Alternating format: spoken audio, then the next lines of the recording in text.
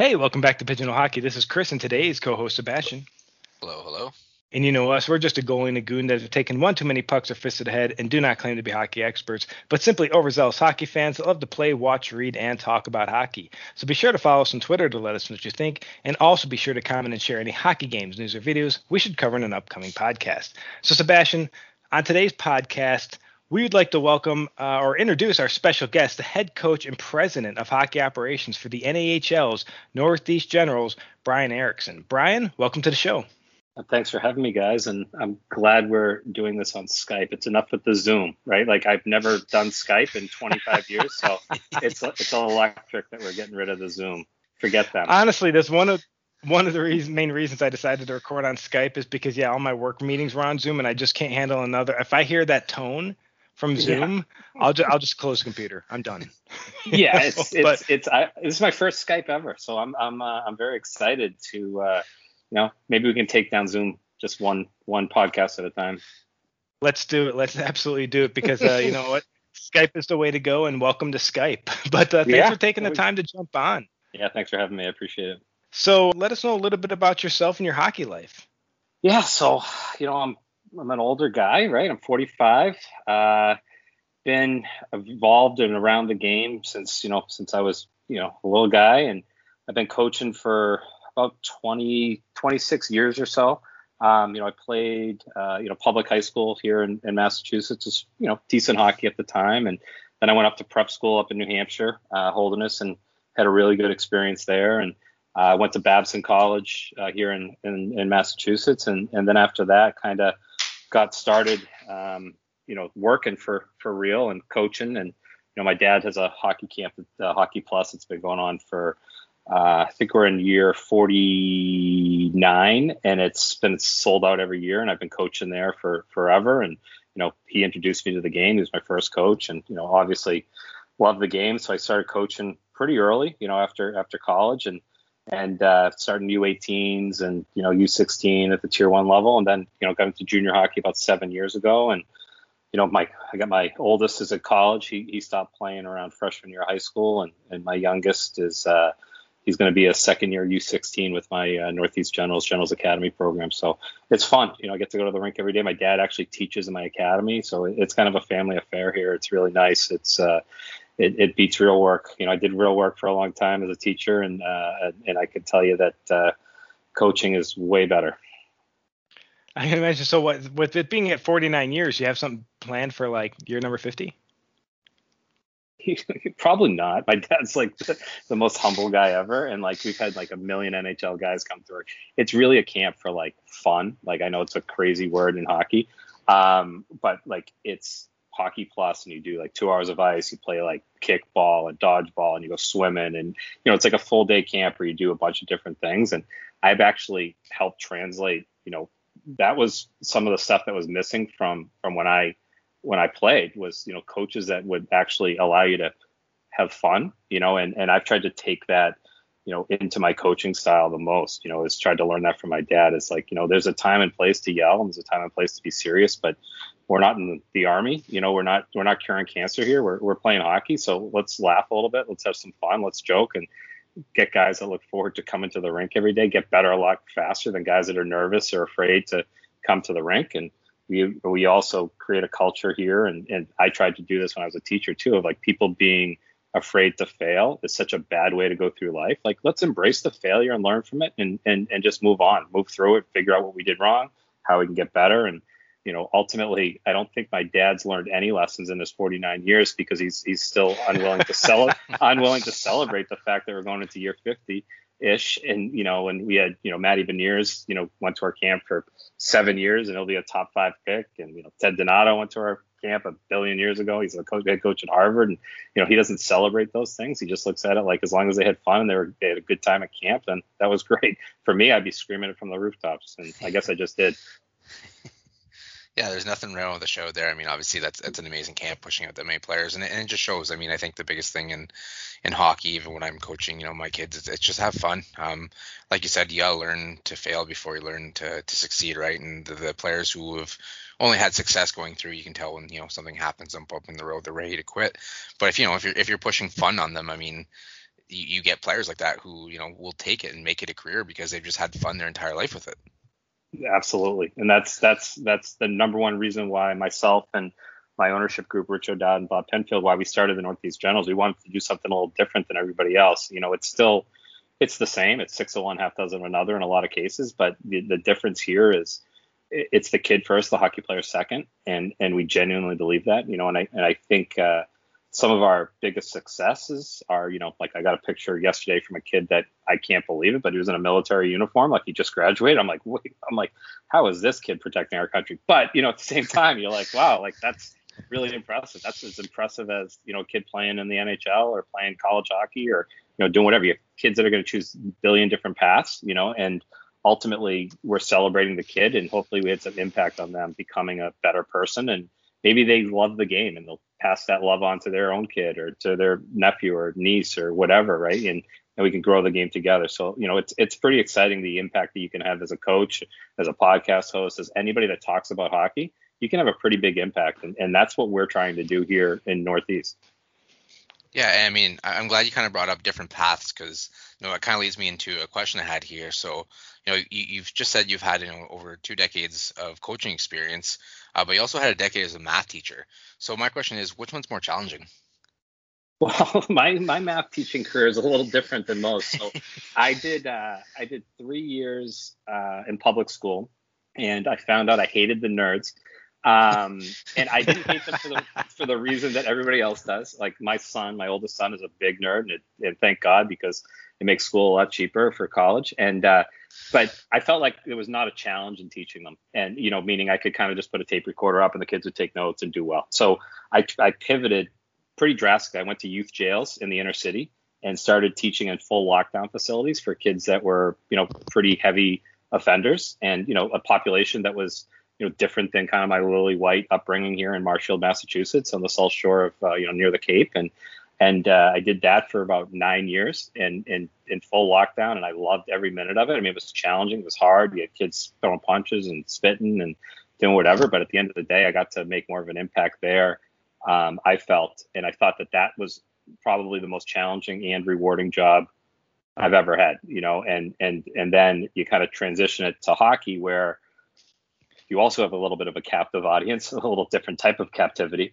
But the idea is that the kids can kind of choose, to follow you or not follow you and listen and decide what they want to do. Do they want to get better or do they not? And in the jail systems, when I was teaching, it was similar. We got a big buy-in from kids that had, little to no education, little to no support.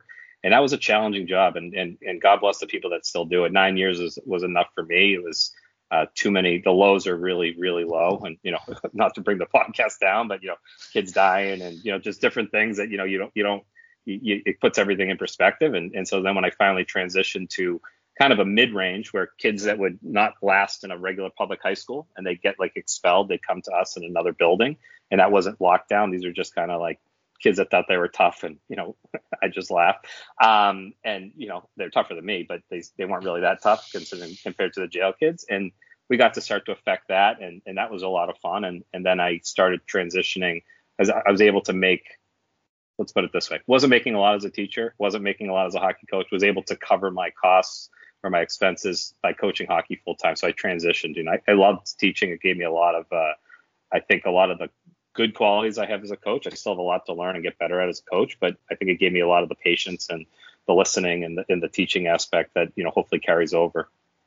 Well, it sounds like you've definitely acquired a lot of skill set from not only teaching the math, but going into the jail system there and then teaching the youth there math. And also you'd mentioned the kid you're surprised that is helping protect our country. But me as an ex-military guy and such, and you said that the highs and the lows there, finding that pursuit and finding that passion is kind of critical. And that's what took me down my sports degree and eventually into this podcast. So it's really cool that you've been able to have those experiences and actually, have a pretty big impact on individuals' lives at every level, not only in hockey, but in the school system and the jail system. So nothing is as unbelievable as a soldier. And, I've had kids at Army at West Point and, kids that have entered the Marines and done things that are pretty unbelievable. And to me, more people that can share their path to hockey, whether it's coaching, whether it's talking about it, whether it's writing about it, playing, it doesn't matter. But more people that can share their path can affect other people. Like I talk about, I'm an alcoholic. I haven't drank in 12 years. And I only bring that up because I talk about that with my kids, because it's, once again, we talk about failures. We talk about what gets us to this point. You talked about being in Afghanistan and, helps you make some life choices that, you kind of wanted to do something a little bit different. And, I did the same thing, about 12 years ago. I'm like, you know what, like, I like what I'm doing, but I'm not doing it the way that I want to do it. I'm not accomplishing what I want to accomplish. I'm not really maximizing this life, this small little slice that we get here. And I want to figure out a way to do it better. Right. And ultimately, I always feel like, people that served, or people that are drug addicts or alcoholics, or people that just have different life experiences, share them. Mental health issues, there's no shame in sharing the conversations, because it helps maybe that one kid that feels that way. And maybe it doesn't have anything to do with hockey, but you just develop a relationship because you have a commonality of hockey, and ultimately end up, hopefully helping that kid in some small way at some point in their life. No, and that's awesome. And skill sets definitely have translated, because you've won multiple GM of the Year awards between the NA3HL and the NAHL. So what would you consider the key aspects of being a successful GM? Listening to other people. And, the best move I ever made as a GM was in my first year in the North American Hockey League, was firing myself as the head coach. So I actually issued a press release saying that Brian Erikson, general manager, fires Brian Erikson, the head coach. And that was probably people still laugh, because it was like a very serious press release, and everybody's supposed to take themselves so serious in hockey. And, we weren't having success. And to be honest, the NA was at a level that I hadn't coached at before, and I wasn't prepared for it. They needed a new voice. The team itself was kind of a band of misfits, and I love that group. It's one of the groups that I'm the closest to.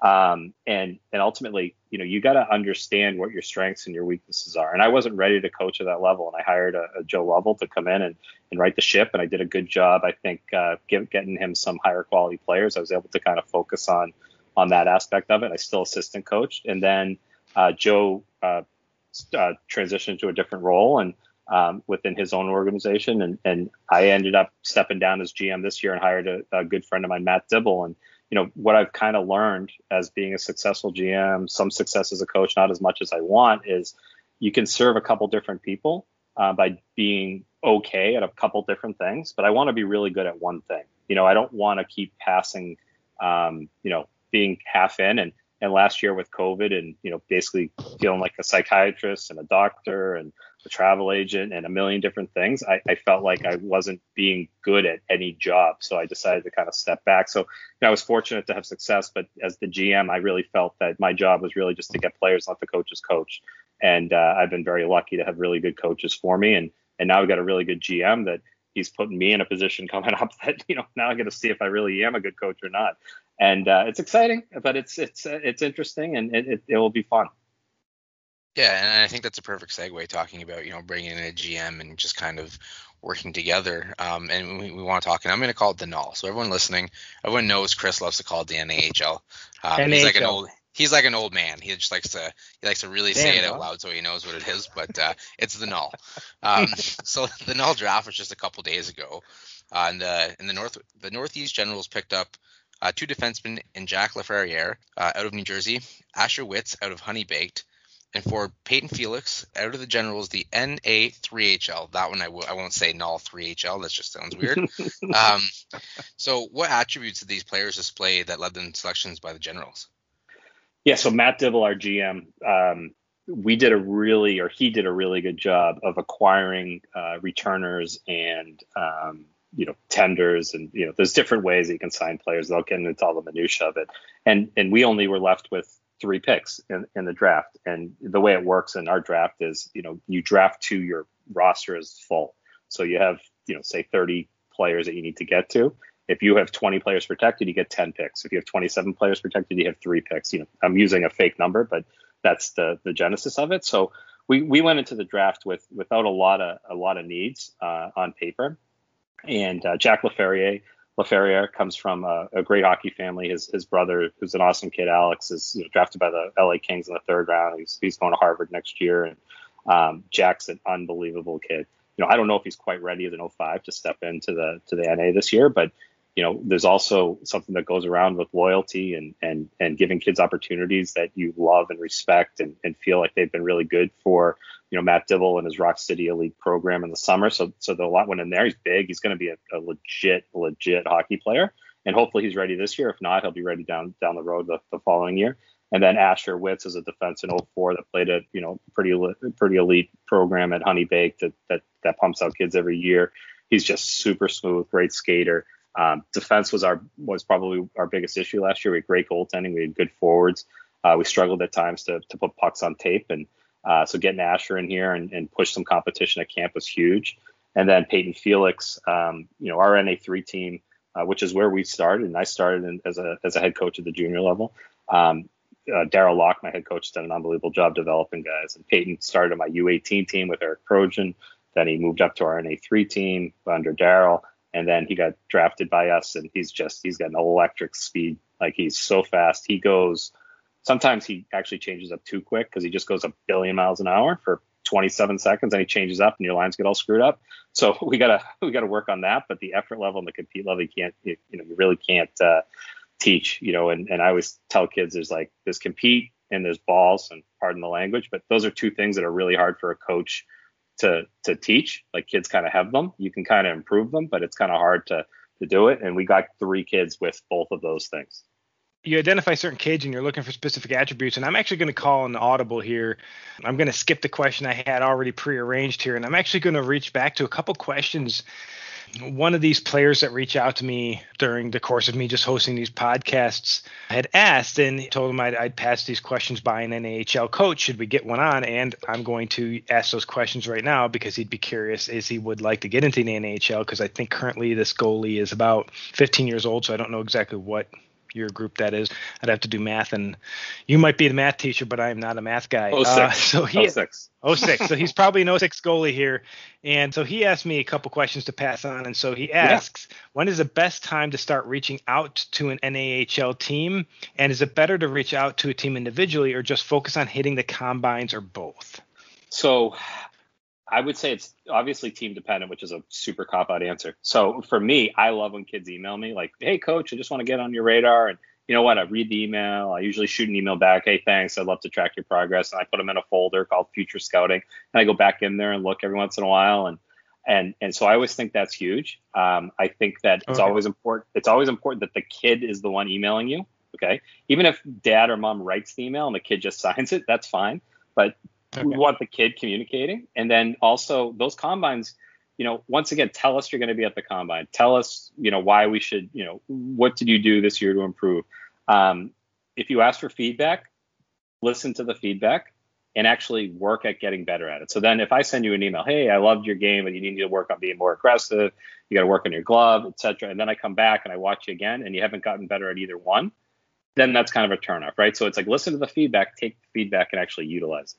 No, that's good advice, and went back and forth with this tendy for a little bit because I'm also a goaltender. So I, just kind of gave him my unprofessional opinion on what he needed maybe to work on as a tendy if he wanted to get noticed by NAHL or D1 teams, because I think he has signed a commitment with a USPHL under 16 team. And so I was just telling them the big things to look for, which just listening to you coaches and talking to several of your coaches from Ogden and Rum River and such, was basically take the advice given to you by the goalie coach and the coaching staff. Because if you know what your weaknesses are and you're working on those, that's one of the big things they're looking for. Because if they just think that you don't care so much or you're really not fighting for that blue paint, they're not really going to care about signing you, because you're not showing the goal or the motivation with which they want to see to take that blue paint and be the starting goalie. You can be friends with the other goalies. We're a tight-knit group, but that doesn't mean that when I was competing with other goalies for the blue paint that we're friends, off the ice. But when it comes on the ice, I want the starting job, and so did the other tendies. So it was a competition to get that blue paint. And it should be. And for us, we just had our pre-draft camp, and we had a dad complain, which once again I don't like when the parents are involved at the junior level. Listen, I have no problem having friendly conversations, but about the hockey part, and they were supposed to switch halfway through the game. It was 2 goalies on a team, and one of the goalies didn't switch, and we were up in the room, and we're kind of talking about it. So the dad came over and complained, and And I looked at the ages, and they were the same age. They were exact same. Obviously a couple months apart, but same birth year. And I kind of like the kid that didn't let the kid get in the net. Like, I don't know why, but like something about it was like a little FU mentality. Like, hey, I'm taking the net, come get it. And I kind of respected it. Like, it's kind of a bad move, but at the same time, like, yeah, like I'm going to show you that I'm the best guy here. And like, you stood out. Like, listen, the kid started a conversation about himself. I'm not saying being doing that isn't really the right move, but I've had kids come to practice like, hey coach, when do I go in? I'm like, yeah, I don't know. Like, if my starters don't, or my guys don't want to give you the goal crease, like, I don't know what to tell you. Like, I'm not a babysitter. I'm not monitoring. And for goaltending, I know not. You guys are psychopaths. Like, I know nothing about goaltending. I don't pretend. I don't pretend that I do.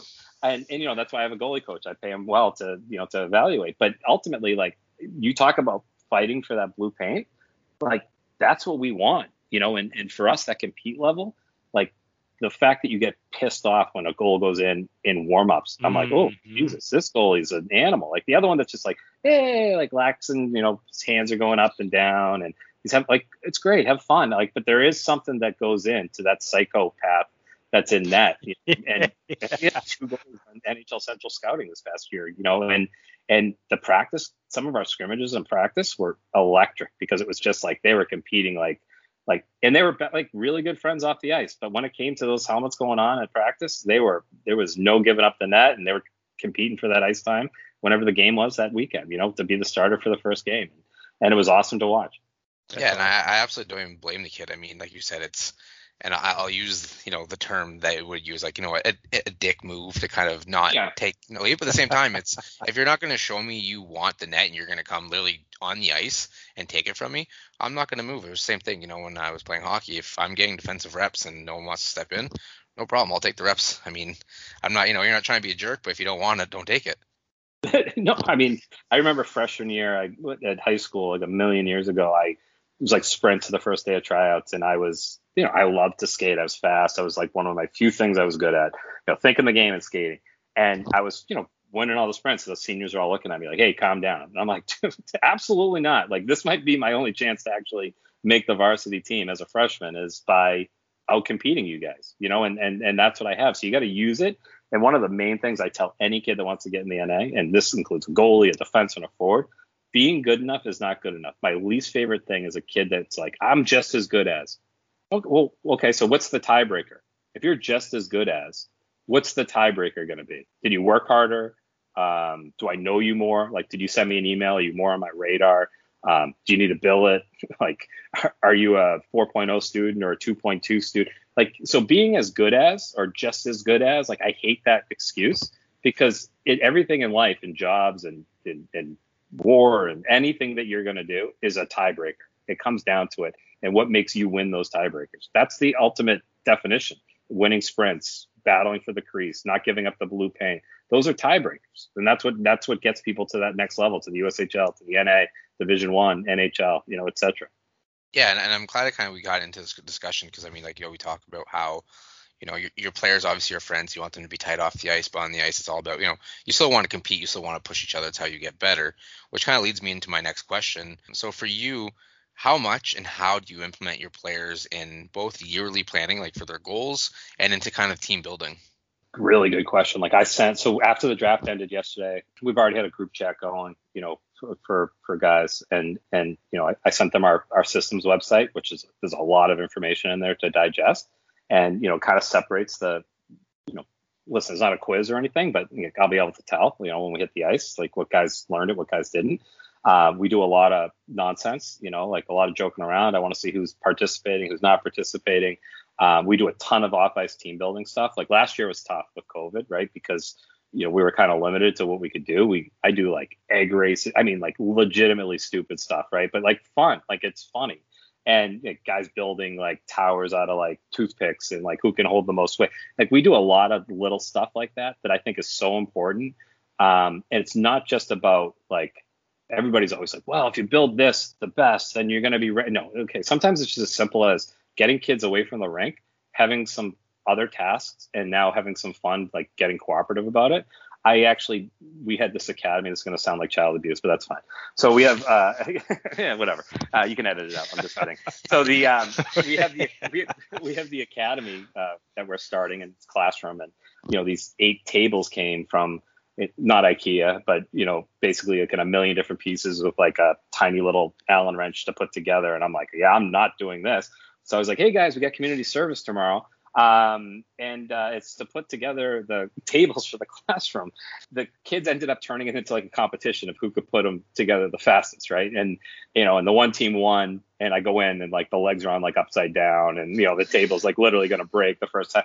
But it was so funny to watch like how competitive hockey players are, or just people are in general at anything. And so like all that little stuff, like they actually had fun putting these stupid tables together. But, at the end of the day, like anything I can do to create these competitions off the ice, and not in like a winner, clear loser, but just the camaraderie and the busting of the balls and the chirping that goes on, it goes so far into the guys buying in, and we've had guys where, there's parties and, you have a guy that doesn't go to the parties, and I'll go to him like, hey, listen, like you can go there and just be present, like be with the guys. Like they need to buy into you as a human, and that's a big part of what you're talking about, Sebastian, is the buying into the human is way more important than buying into as a hockey player. Like, I don't care how good you are. If they're not buying into you as a kid, forget about it. Nobody's playing for you, especially as a goalie. Like, you gotta at least have the boys back, and the boys gotta have your back. You can be good, but if guys don't want to play in front of you, it does bleed out.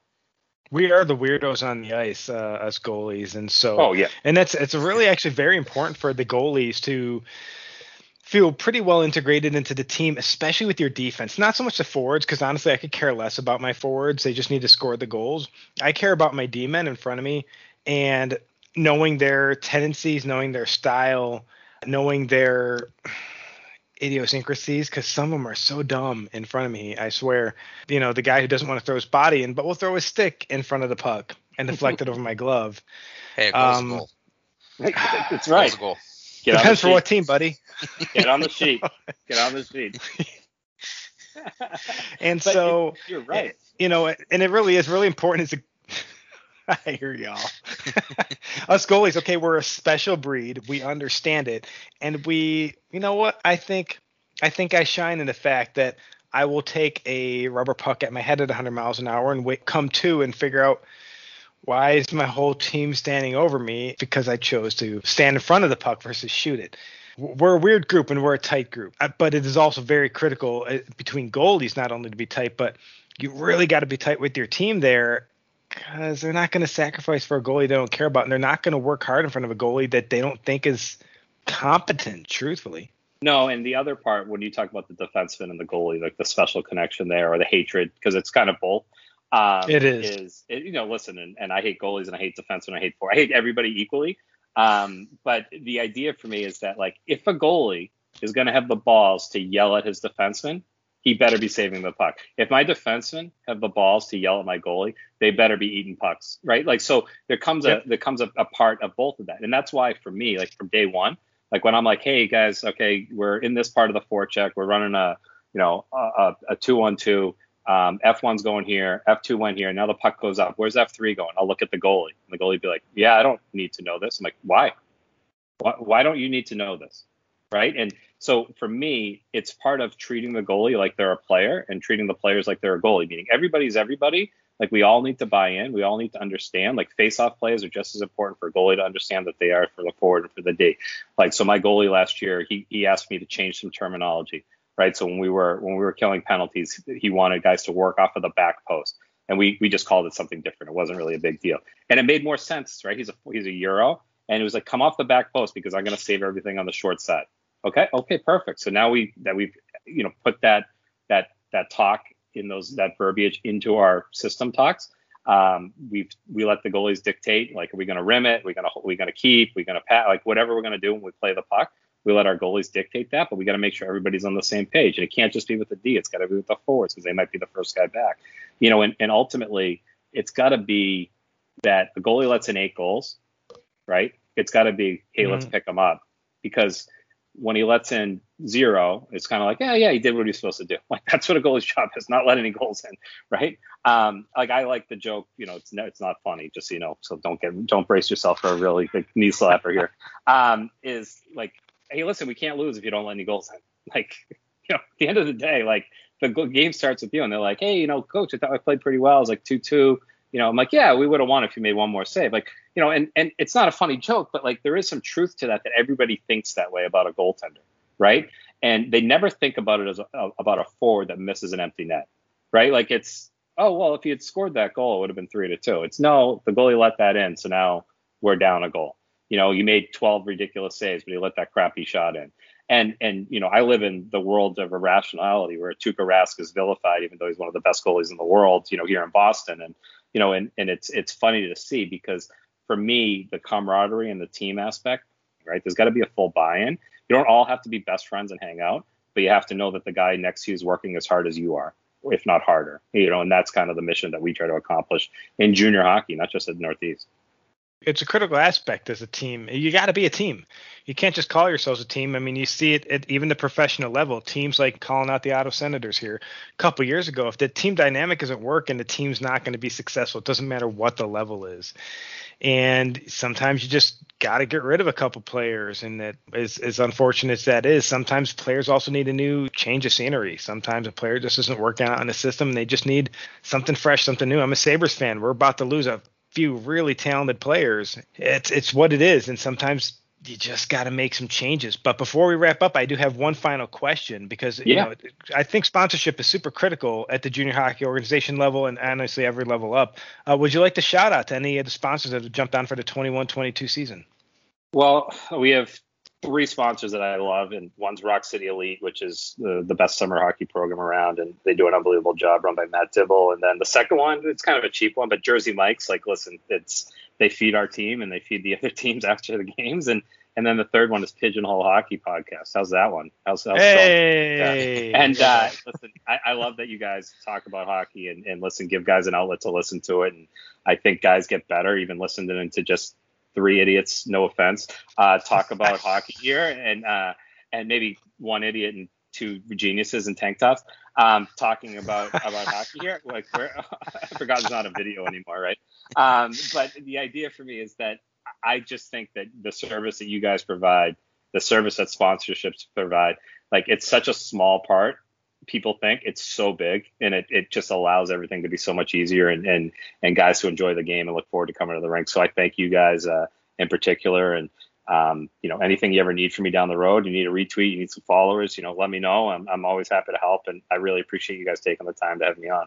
Well, we appreciate you for jumping on. You jumped on the podcast. We're all sitting there before we started recording and we're both wearing tank tops and you're like, oh, sorry, I didn't get the memo. We're supposed to wear a tank top on this podcast. Yes, I ripped my shirt off. I haven't been wearing a shirt this whole time, so it's great. There you go. That's what we should call it. We should call it 2 tank tops and a guest. That's the new name of the podcast. It's hot. It's hot here in Ontario. It is. I'm not used to this humidity on the East Coast. Yeah, sun's out, comes out. I get it. I hope you guys have a ton of success, and I look forward to staying in touch. We appreciate you for jumping on and listen to all of our listeners here. We do want to again thank our special guest, the head coach and president of hockey operations of the NAHL Northeast Generals, Brian Erikson, for taking the time to jump on to the podcast today and talk with us. So thank you for jumping on. Thanks, fellas. All right, and thank you all listeners for listening. And again, let us know what you think. Reach out to us on Twitter. But until then, this is Chris and Sebastian with Pigeonhole Hockey. Thanks for listening. And we'll catch you next time.